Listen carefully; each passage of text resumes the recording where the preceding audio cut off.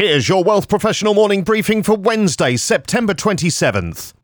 Canadian mutual funds posted net redemptions of $5.7 billion in August, a new monthly high for 2023, while ETFs continued in positive territory. Money market funds showed the highest net sales across all major asset classes in August for both mutual funds and ETFs, with the majority going into high-interest savings account funds. The latest data from IFIC brings the year-to-date total net redemptions for mutual funds to $23.2 billion, well above the $9.8 billion of the same period of 2022. Mutual fund assets also saw a decrease last month, down $13.6 billion or 0.7% to $1.9 trillion. Although year-to-date assets are up 5% or $91 billion.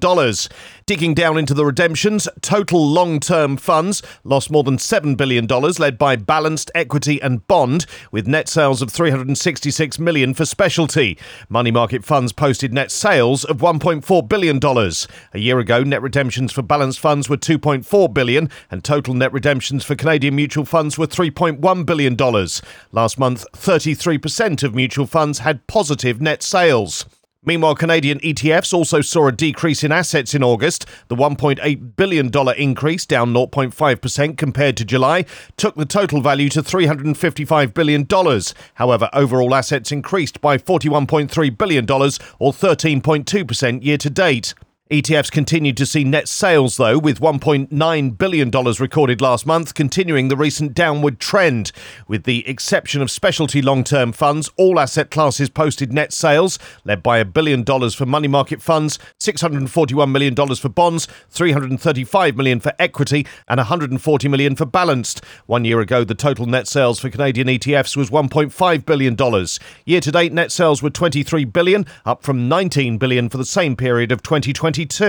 More than half of ETFs had positive net sales in August.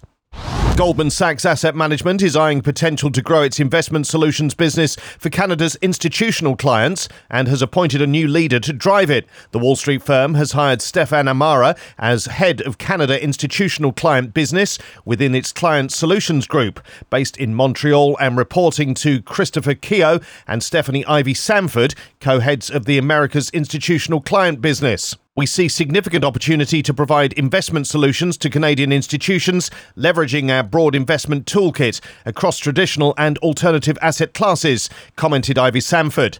We're delighted to welcome Stefan, a seasoned industry professional with over 20 years of experience and deep relationships in Canada, to build our presence in the local market. Amara was most recently at MFS Investment Management as a managing director and responsible for the institutional sales and consultant relations team in Canada. Previously, he was head of Canada for Allianz Global Investors and WDS, formerly Deutsche Bank Asset Management. As Canadian households struggled with the sudden escalation of the cost of living in 2022, the life and health insurance sector helped make life a little more affordable.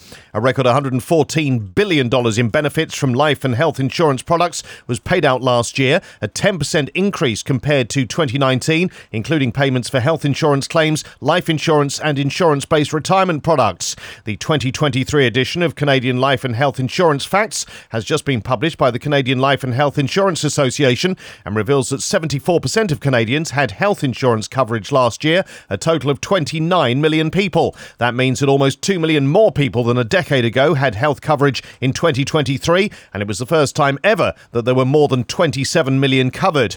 Workplace health plans saw an additional 600,000 people enroll as employment picked up post-pandemic. The largest share of payouts was for claims for supplementary health, disability and accident coverage, up 8% to a record $43.9 billion, followed by prescription drug claims, which also rose 8% to $14.3 billion. The industry also paid $650 million in mental health support claims, representing a 10% increase and doubling the level paid out in 2019. For life insurance, 22 million people had coverage and claims were up 12%. 9 million Canadians had retirement solutions provided by insurers, and payouts totaled more than $53 billion in retirement benefits. These stories in full at WealthProfessional.ca and in our newsletters. Plus, FP Canada dismayed over the FSRA fee rule and calls for a rethink. What are ultra-high net worth clients worried about? And a CEO explains why he sees emerging market opportunities beyond China. For Wealth Professional Canada, I'm Steve Randall.